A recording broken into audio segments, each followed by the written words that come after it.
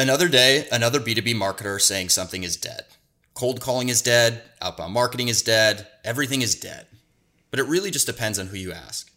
And PR isn't actually dead, but traditional PR is. And the best B2B marketers have completely changed their approach to PR in 2022. On today's episode of Demand Gen U, we'll explain how PR has changed, why the best B2B marketers are creating their own coverage, and what we've learned at Metadata from building our own media company in the last year. Demand Gen U is officially in session. Let's do it. So today we've got Justin Simon back. Justin, ever since you pointed out my squeaky chair while we were doing the intros to this, I can't get it out of my head. So I promise I will have a can of WD-40 by the next time that we get together, so it's not nearly as bad. Thank you.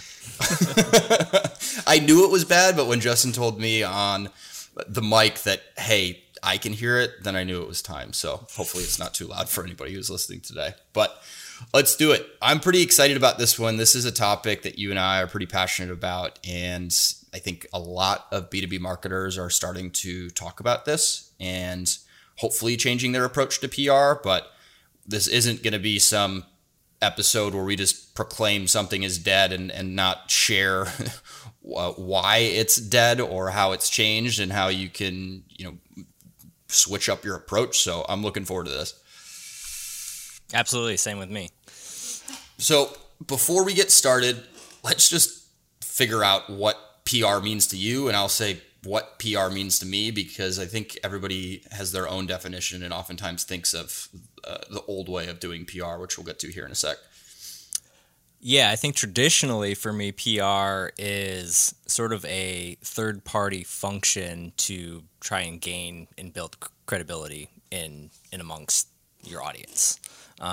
Using traditionally for me, like using a third-party agency to help try to drive that stuff and get placements and articles and, links and all of that sort of stuff from a traditional standpoint of PR. But I think at its core, whether it's traditional or new PR, the goal is you're trying to build credibility, get attention, and get in front of your audience. All right.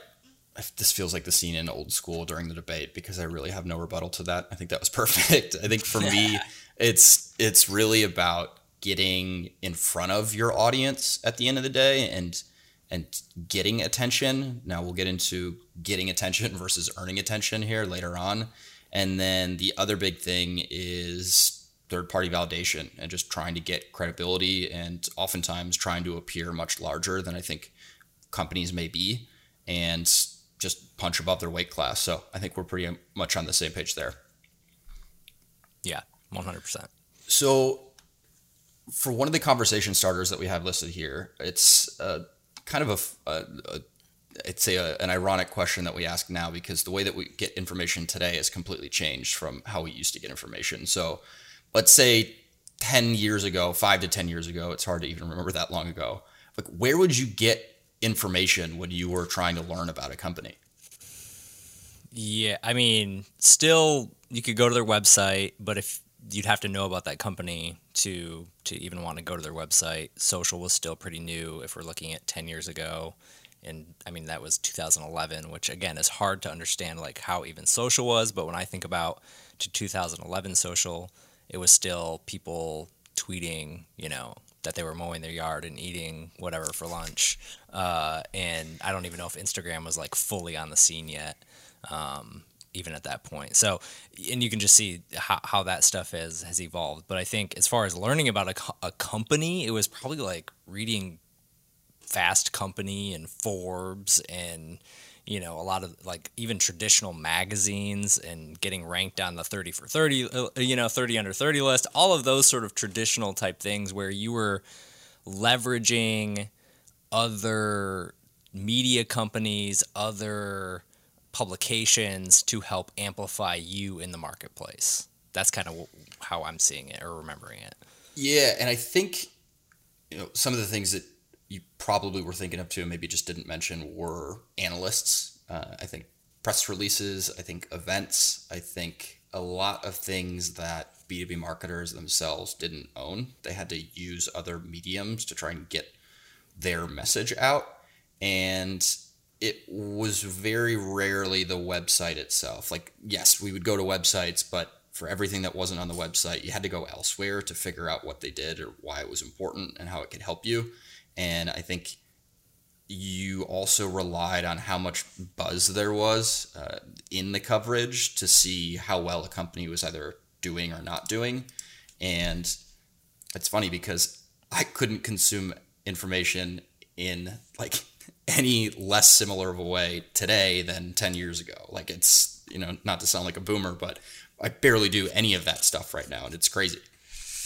Yeah, I mean, you even got me thinking too. Like when I first started at my very first company, that was probably in the 2010. We had multiple people whose roles were evangelist roles. That's what their title was. And this is very traditional in terms of like what Microsoft still has. I think they still have these roles where their job 90% of the time is traveling, meeting with people, meeting with analysts, meeting with users, starting focus groups, which some of those things are still valid today, but like to think of that job and that role and how it was done 10 years ago, it kind of just blows my mind. It's wild. Yeah, there's still a few, I'd say, big names that I've seen that are still doing that. It's usually for larger companies. Ironically enough, I think one of our competitors, their former CMO now has that title. I don't know how well it's working, but I kind of laugh and cringe a little bit every time that I see that title in B2B tech.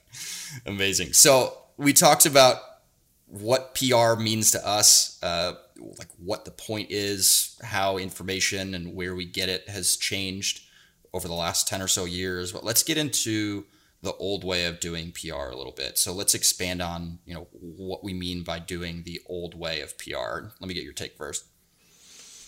Yeah, I think at its most basic form, you are solely relying on people outside of your org to pump up you in your company.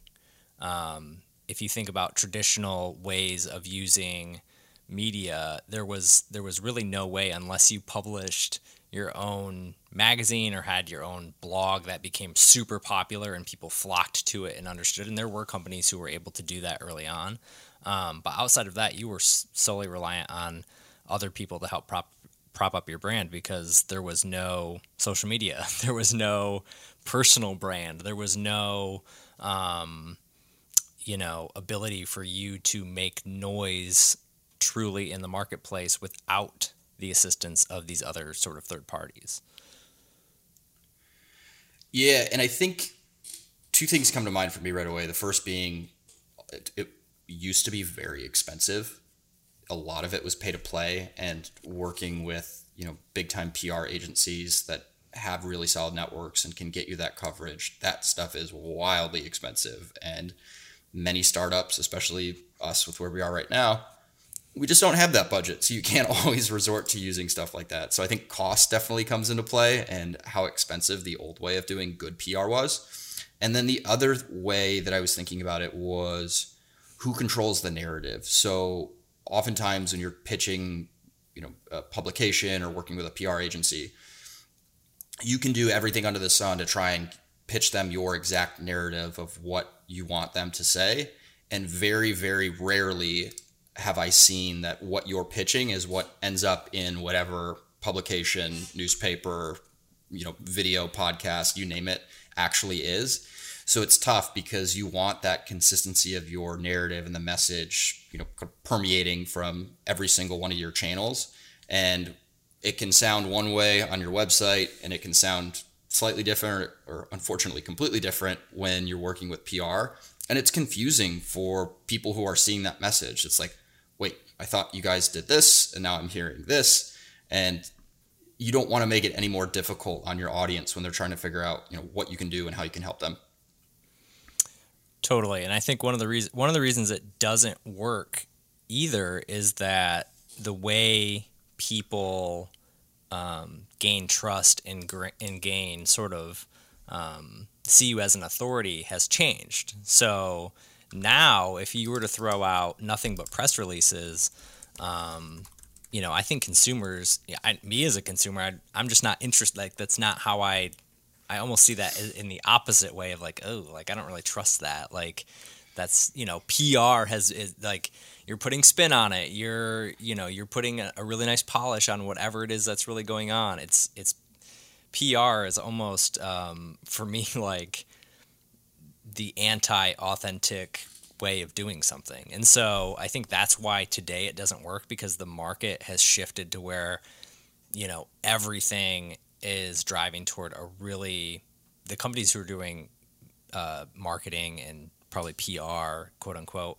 right now really, really well are the people who are doing that in an authentic way and who are connecting with their audience, being more raw, being more transparent, and traditional PR is the exact opposite of that. It's buttoned up, it's tight, everything's clean, every word in that press release has been looked at and studied, and it's just the complete opposite of what happens now. All right, let's rant on press releases for a second. And I'm going to start with a caveat of, if you look at the Metadata website, you will see press releases. If Jason were on this episode, I would tell this to him right now. If he listens to this episode, he will hear what I'm about to say. I had to get him off of the press release kick when I first started. And I think everything that we did, he defaulted to, let's do a press release for it. And I think when you're at a seed stage or Series A company, is that the ideal, medium to get this news out? Absolutely not. But I think Jason had to learn that over time, and also that every single thing that we did didn't really warrant a press release. So I think we used to use press releases way more as a crutch when we didn't have a lot of the things that we're going to talk about here in a sec stood up and running. So I can't fault him for that. I am very, very thankful that it took a little longer than I would have liked, but we have gotten to this point where he's asking for press releases less frequently compared to what it used to be. And then the way that they're written, we just did a press release for our B-round announcement. And again, yes, we did the press release. It was not the focus of the announcement, but you still have to play the game to some degree. How are those things written? Well, you make it sound as best as you possibly can. You stretch it as far as you possibly can. You bump up the numbers as far as you possibly can. Occasionally, you have to run it past some other group, whether it's your investors or your CEO or whoever it may be, and they dial it back a little bit. And it just creates this perfect image of what's going on behind the scenes. It is not perfect behind the scenes here. So why would we want to try and dupe our audience at the end of the day to say that, hey, this is all sun and rainbows and unicorns and all that shit? Like, it's not. So I'm just very skeptical when I see press releases, because you and I both know how they're always written. Yeah, and I think I love the point of talking about, like, yep, we still do press releases from time to time. I think for anybody listening who maybe that's still a really strong arm of what they're doing from the marketing standpoint, like all the stuff we talk about on this show, I think it's like baby steps for you in that arena, right? Like, it did take, like you had said, for us, like, yep, we're still working through that and what that looks like. At the last company I was at, we like made the initiative where it was like, we are no longer doing any press releases, PR, we're cutting our budget, we're doing that. We had PR agencies in multiple countries. We cut those back. And I'm pretty sure within 3 months, I got asked, like, hey, we're going to do this press release for this product release, right? And it's just like, well, wait a second. I thought we wanted to not do those things anymore. So it's a hard habit to break when you're in those types of things, whether it's, doing big events in person and sponsoring those, or doing, like, some of those tried and true tactics are hard to break from time to time. So before we get into the next part, I've got one question that's kind of off script. Until that person asked you where the press release is 3 months later, did you really notice any drop in what you would have expected to see? That's crazy. No, and that's what's funny is, and up until the point of, because I mean, like you said, traditional PR can be very expensive. When you're hiring these agents, like, if nobody's looked into it, it can be very, very, like, thousands and thousands and thousands of dollars in your budget. A month. So, yeah. Yes, a month. Yes, absolutely. Now, times that by X amount of countries that we're doing, it's like, it gets crazy. So we literally had to justify and try to look up all the numbers, figuring out, like, and we'll talk about this later in terms of, like, maybe some measurement stuff, but, like, we couldn't even make a case to keep it. Like, there was no way of, like, trying to look at, like, brand lift or like how many people have looked up our, brand terms and whatever. And it's like, there's no correlation between doing this press release and any sort of brand lift. And so it was like the idea of trying to do that was insane. And when it was the case to be made was very easy to say, yeah, we need to pause this, which for me, as a content person like that, because like I said, it's just some of the least valuable content for the time and the ROI that you're going to spend, especially like legit money spend on some of these things. The ROI just typically isn't there anymore. It's crazy. Which is crazy. So, yeah, no, I'm interested.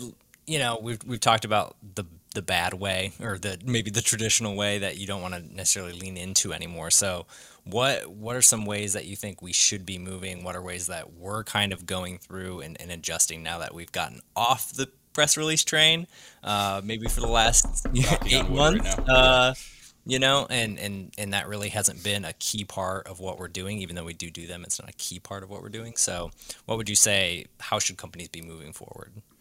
So I'm going to get into a little story time here. And it is a story about when I was putting this outline together yesterday morning. So as I was going through it and trying to just get all my thoughts in order, I found I don't even know if LinkedIn still does this anymore, but it's those like LinkedIn Pulse articles or whatever the feature is now, where it's like your own kind of blog, if you will, but it's attached to your LinkedIn profile.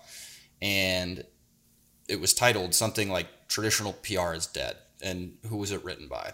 It was written by Dave Gerhardt. And when was it published? It was published in 2016.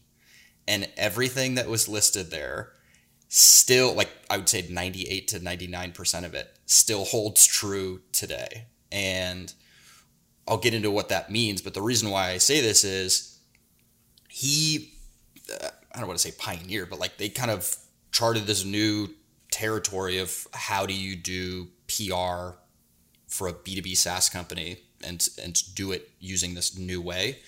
And the approach hasn't really changed, but very few companies are willing to commit to that approach, are in a place where they can get sign off from their CEO or their VP of marketing to take that approach.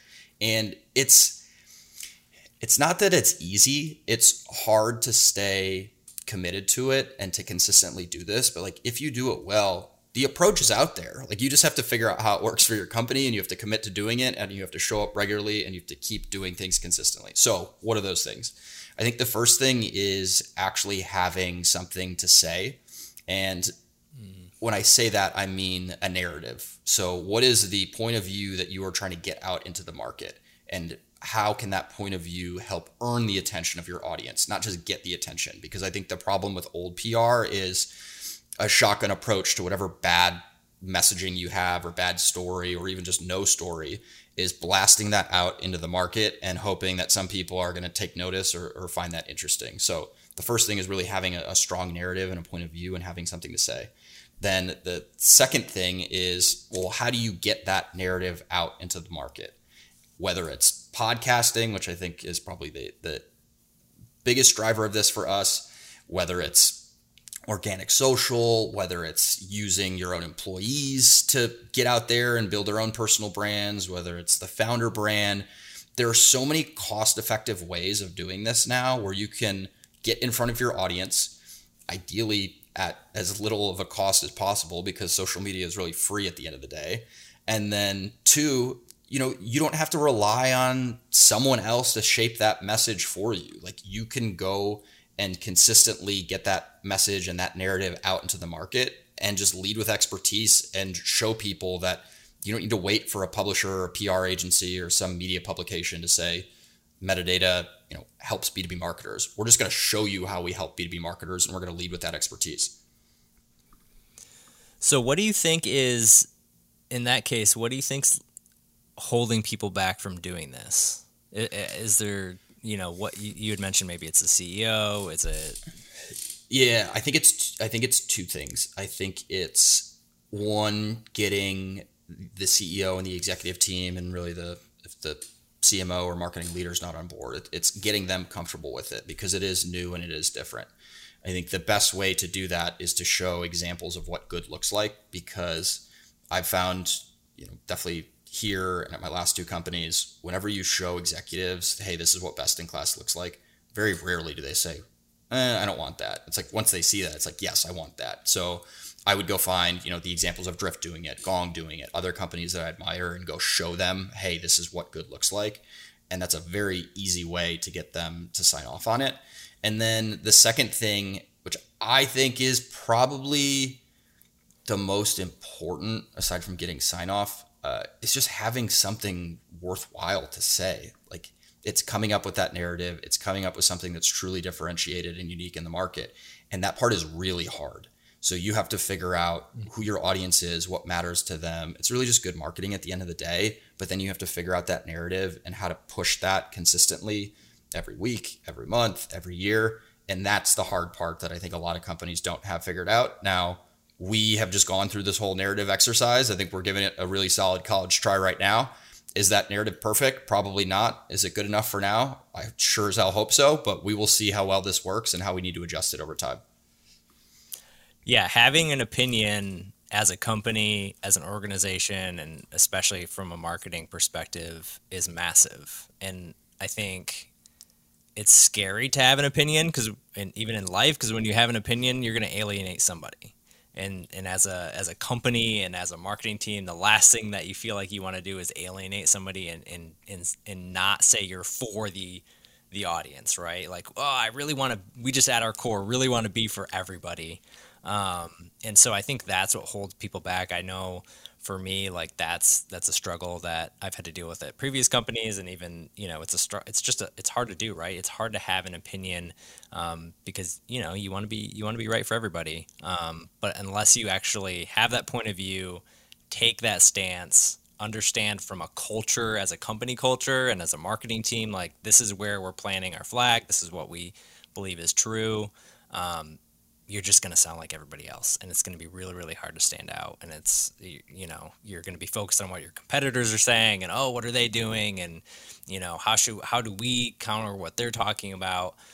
So when you're truly understanding what your point of view is, what your opinion is, you can just, go whole in on that and not really worry about the rest of what's going on out there, because you believe in what you're saying. I dig it. I think the other thing that makes it difficult, and I'll tease this out a little bit before we get into Q&A, because I know somebody submitted a question on this, is measurement. And I think measurement makes executives very uncomfortable about this, because it is so much easier to say, hey, we got a mention in the Wall Street Journal, or we got a mention in TechCrunch, and here's, the article, and here's the readership, and here's the reach, and all that stuff. With the new way of doing PR, it's not always quantifiable. You have to kind of, trust qualitative feedback and see who's replying to LinkedIn messages, who's, commenting on LinkedIn posts, who's replying to the emails that you're sending out. Is that stuff happening more frequently than not? Is it happening from the right people? And it's a really tough sell. And I think that's something we admittedly struggled with Gil at first too, because he's an engineer, at his core. He wants to quantify everything. So telling an engineer turned marketer turned CEO that, hey, we can't quantify everything, you have to trust us here, that is a huge leap. And we stumbled a bit when we first tried to do that with him. Yeah, I totally believe that. So I want to get into a little bit of really practical what we're doing here at Metadata, and really kind of like pull the curtain back, because you touched on some of the things, like this podcast and other stuff that we're doing, but I really want to deep dive and help people figure out, now that we're not focusing on this, like what are we doing, like even on like a weekly basis, a monthly basis, what are we doing to actually like move the needle? What do we do as an org to try to pull those people together, and do PR differently? Yep. So, all right, I'm writing some notes down because this is a good question that I was kind of prepared to answer, but I'll hopefully give you a good answer here.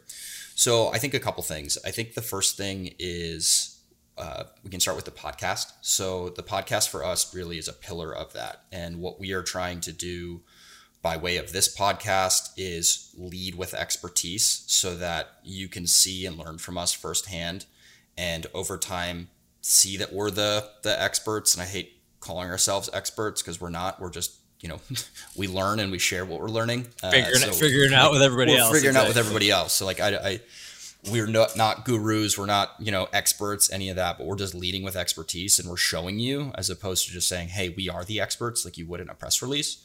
And, I forget how many episodes in right now, but it's gotten better over time. The uptick in feedback that we've been getting from people listening to the episodes, from replying to our emails, like all that stuff, like those are the leading indicators that show us, hey, we're headed in the right direction. Now, we'll have to see how the podcast evolves over time and the types of topics that we're, recording episodes on with this new narrative. But like, there's a lot of good that's coming from this right now.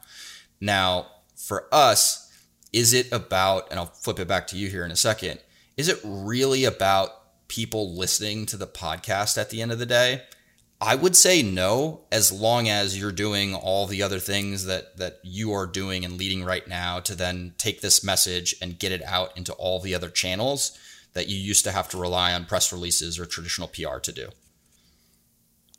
Yeah, I think podcast feeds do matter because I think and that's some of the change too is, even for us, our content strategy is led by a podcast. It's not led by a blog. Even that is an interesting flip for maybe some people listening. So we drive everything at a core level every single week through the podcast, and then everything else comes off of that. So, but the idea behind that is people are listening on Apple and Spotify to not only this show, but a bunch of other shows and music and other things. They're on YouTube. We post these videos on YouTube. We post shorter versions on YouTube because that's where people are at. You're on your phone, you're checking out stuff, you're searching things, you're trying to figure out how to do better marketing that way. So we want to show up in those feeds. And then people are on social. So we get a bunch of clips put for every single episode, and we post those out. Not necessarily even with the idea that somebody's going to even watch that whole minute clip, but they're going to see Mark's face, Jason's face. They're going to hear us. They're going to hear what we have. And I think that's a huge differentiator.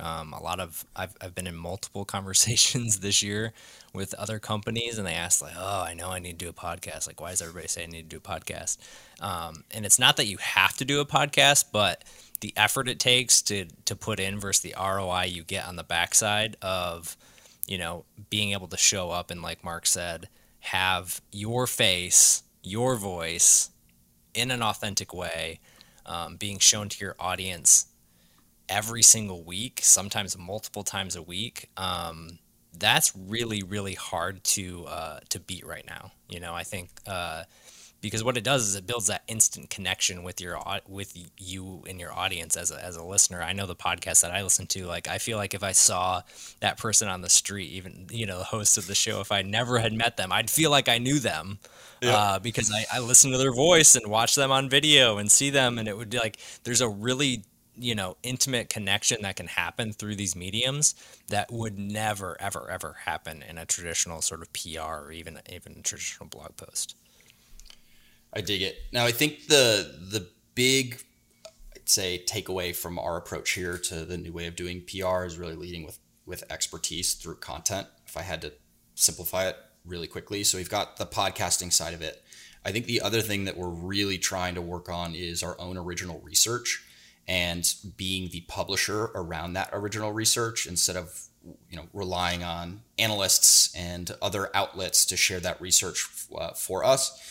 And we released our benchmark report last year. We're working on it right now, and we'll have it out soon enough. But I think leading with that type of original research and publishing that and owning that and cutting it up into the 2 million ways that I know you're going to do once we have that bad boy ready, like that is another way of doing, the new PR and being the publisher and controlling that message and just getting it out there. Yep, it's just a different way. You're adding the different layers of expertise, and then you are. This gets thrown out a lot. I know we even say it in here, like becoming that media company. I don't think there are very many companies that are actually becoming a media company successfully yet, but that's a piece of it where you are true. It goes back to the original part of this. You are owning your own narrative, and you are owning your own sort of sphere of influence. And so, yeah, original research, surveys, data, like all of that stuff just layers on to another level of you being able to own the expertise, own the data, and share that out. And then the last thing when it comes to content, because I kind of want to riff on this for a bit, is, press conferences. I had never heard of a B2B company doing a press conference up until we did it a little less than a month ago. So that was our own attempt at trying to be the publisher, doing something different and getting the message out there in a slightly unique format. So did it work? I think people thought it was different, and I think it was a learning experience for us, and I think we'll probably do it again. How well do we know it worked? The honest answer is I don't think we truly know just yet, but there were some takeaways that we, got from that press conference. And, what we did not want to do is a bait and switch of just calling it a press conference when it really was a webinar. And we want to make sure that whenever we do stuff like that in the future, when we're trying to be that publisher, that it comes across in that same authentic way. Yep. Totally agree. Yeah. You want to be authentic, and all that stuff. And I think the last thing I'll say on this in terms of one thing that we're doing, and I think doing pretty well, is employee advocacy, and having our employees essentially be, brand advocates on social, and really help drive the authenticity of the brand through their own sort of personal brands. And I think the interesting part at Metadata is we do encourage sharing. We encourage people to share our content, obviously, but also we encourage people to, build their own brands and build their own thing. And, the funny thing about that is that actually works. I think if there's companies out, I just had a guy request a demo from our exact ICP 20 minutes before we started recording by a LinkedIn DM to me. It works. You just have to do it consistently.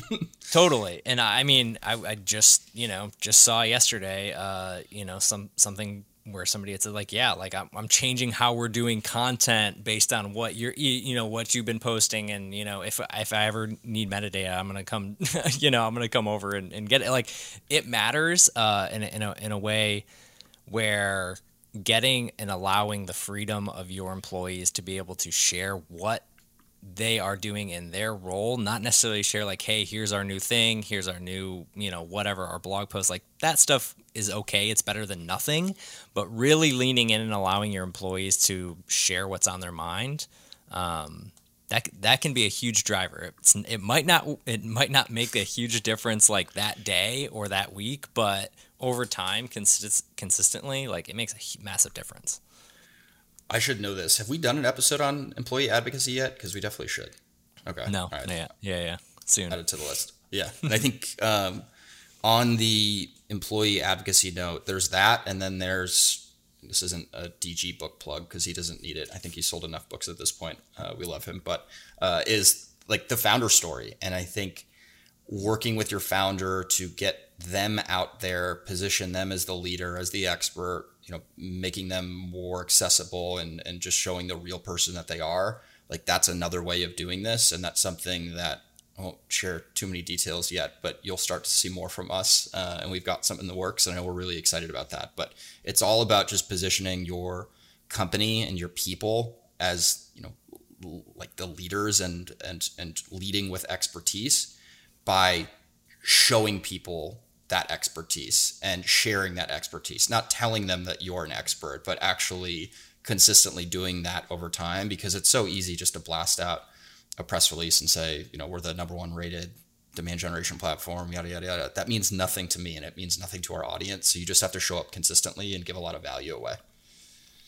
Yeah. And all that stuff ties in. It goes right back to the podcasting, the video, the advocacy, the, founder brand stuff. All of that ties in because what it does is it say, I don't want to buy metadata. I want to buy into Mark and Jason and Gil, and you know what I mean? I want to buy into that, culture. I want to buy into that whole system. I want to, that company. It's why Apple succeeds so well. You're not buying a laptop, you're buying a whole world within that, sort of Apple environment that, when you open it, I mean, they're the experts at it, right? Like when you open that box, you feel a certain way. Yeah. And they've thought about it from that standpoint. So I think like Oh yeah. on the personal side, it's the exact same thing where it's like I don't want to just buy into a company. I want to buy into I like that. I like that guy that I follow on LinkedIn. I like her. I like what she has to say. I'm interested in more about their company. That is how real traction gets made right now. So let's get into some of the questions because I know we're getting a little long on time here, although I could talk about this all day with you. The first thing is this, and we kind of hinted at it earlier. It's everyone's saying become the media company. And are we there yet? No, confidently we're not there yet. Is that what we're actively working towards and is our North Star? 110%. So we are trying to become the media company and I think are taking some really good first steps. But for me, this has been a huge learning experience and I've learned a ton from you. Who are some of the companies that you think are doing this well and like where are you getting inspiration from? Because some of the companies that you first shared with me, I had no idea who they were and I check their site and check their content out all the time now. Yeah, I mean, somebody was just asking me this the other day. Two companies that I really like what they're doing right now. I love what Profitwell is doing. I think they've got a really nice mix of shows. They lean in as the expert. They've built out their own legit media arm. They call it Recur. So check out Profitwell if you're looking for inspiration in terms of how they're doing it. If you really break it down, it's not complicated and it's not complex. A lot of their shows are what you would sort of consider a traditional sort of interview or back and forth show, but they build really cool sets. They've got really cool ideas. The angles are interesting, and they just talk about different areas of the company. And different things that resonate with their audience. So I think that's one because they're doing multiple shows and multiple streams at once. The other one that I really just like what they do because I think they're super authentic and they're doing it the right way is Wistia. And I think Wistia, Chris Savage, their CEO, he like leans into it. He hosted one of the shows they were doing. And they've really built a culture around video, helping people get better at video, and doing the same thing as what Profitwell has done, which is sort of trying to build out a media arm. They have a whole separate almost media company outside of their traditional marketing team, which is super interesting. Like just the way they've structured their team is super cool. So I like what they're doing. And then where I get inspiration even outside of companies is I look at honestly, like individual creators. I love to look at individual creators or individual brands. Like there's certain YouTube channels, like I joke about it all the time. You send me these all the time. I watch like golf videos and car videos on YouTube and like how they create shows and create content when they're not selling products is super interesting to me because that's what I want to be able to do. I want to create content that's interesting, helpful, useful, entertaining, and not think about it as like I'm working at a company selling a product. I want to be able to almost like, man, I would pay to watch this. Yeah, you mentioned the individual creators, and I think you've kind of turned me onto this, but I've found myself paying more and more attention to individual creators and what they're doing. And perfect example, and probably a perfectly polarizing example, is Gary Vee. At the end of the day, I mean, some people love him, some people absolutely hate him. But I think when you look at how he is approaching like the new way of PR and the way that he creates content and the variety of the content and the formats and how consistently he's publishing, like you told me, everybody doesn't have this luxury, but his team is enormous that's doing that, right? Yeah, his individual brand, I think at one point I heard was like 20 some odd people, but it might even be more than that. Like he's got a ton of people that are just working on that brand. So he's got a sub, company almost that's just focused on putting out content. Yeah, it's amazing. But yeah, I think outside of Gary Vee, I mean, there's definitely some creators on LinkedIn. Like I look at Justin Welsh all the time and everything that he's doing and seeing, whether it's the videos or the courses or really anything that gives value away and then positions that person as the expert without them calling themselves the expert. Like that's kind of the name of the game. Yep, totally is. Sweet. All right, let's get into the second question. So I kind of alluded to this earlier on, but I think one of the challenges of the new way of PR is measurement. So how does measurement play into this? Like, how do you know it's working or not working? Yeah, measurement is tough. But I think I mean, honestly though, measurement was tough for traditional PR. Like I said, like at the last company I we spent probably a good 2 months like trying to dig through the data, and we bought really big expensive really expensive PR software. I don't know, like the hint here, maybe everything around traditional PR is super expensive. But like just really expensive stuff to try to track and look at all these things. And at the end of the day, we still leadership still had questions that we weren't able to answer. So, I think when you're thinking about PR, brand, all that sort of stuff, there isn't this really defined metric. It's not Google ads. It's not SEO. It's not performance marketing. So you really have to think about it in a different way. I know for me, and I'll let you talk about it too, but for me, it just comes down to a lot more of the qualitative. Yep. What are we hearing? What are we seeing? Even for a podcast is a great example. We check the metrics, we see what the episodes are doing, we, check and see growth, engagement, all that type of stuff. But I mean, at the end of the day, it's the DM that you get on LinkedIn. It's the comment of somebody posting about the show that you've never interacted with, and you're like, holy smoke, they're listening to this show. It's super cool to see. So I think sharing that stuff is super helpful too. Yeah, I would say we try to quantify as much as we can, and then we fill in the gaps with qualitative things that we can share. So from a quantitative perspective, looking at increase in direct and organic traffic, year over year, once you get a lot of these initiatives kicked off, that's a great thing to look at. And then the podcast metrics that you had mentioned. And then when it comes to content, outside of the qualitative things, so replies to emails, LinkedIn posts, DMs on LinkedIn, the other thing that we do is we set up trackers in Gong to look for individual employees' names, the name of the podcast, other things that I probably won't give too much away, but setting up the trackers themselves in Gong.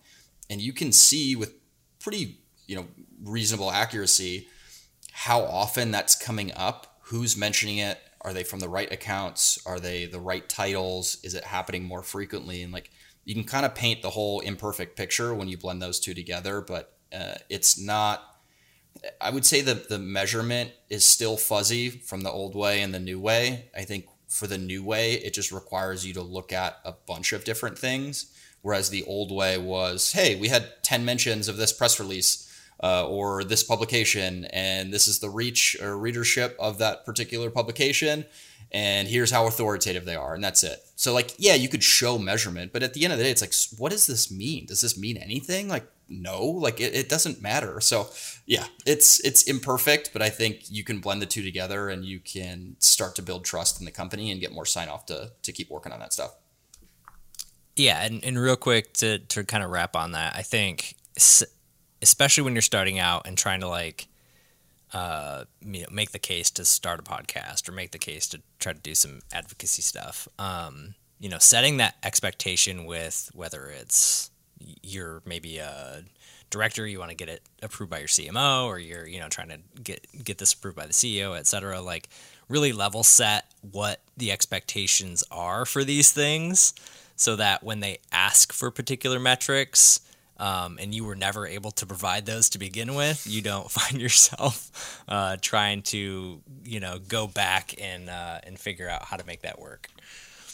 Yeah, you absolutely have to have that conversation from the get-go, or else it's the conversation doesn't go well when you it only gets harder. Yeah. It only gets harder. Oh my God. Well, amazing. I think we're running a little bit long here. We could talk for hours on this, but awesome having you on again, Justin. Make sure that you're subscribing to Demand Gen U. You know where to find us, and keep sending topics for us to record on future episodes. It's been awesome. Thanks, Justin. Thanks so much for listening to this episode of Demand Gen U. If you want to hear more, make sure to subscribe to get future episodes. You can also submit a specific topic you want us to talk about by DMing us on LinkedIn. If you like the show or want to share feedback, please leave us a review. It'll help us keep improving and get the word out to other marketers just like you. This podcast is brought to you by Metadata, the first demand generation platform that launches paid campaigns that self-optimize to revenue. If you're looking for a tool that makes it easier for you to build audiences, launch paid campaigns, and experiment at scale, you'll love Metadata. B2B marketers at Zoom, Okta, and ThoughtSpot use Metadata to automate the time-consuming parts of running paid campaigns so they can focus on the things that matter.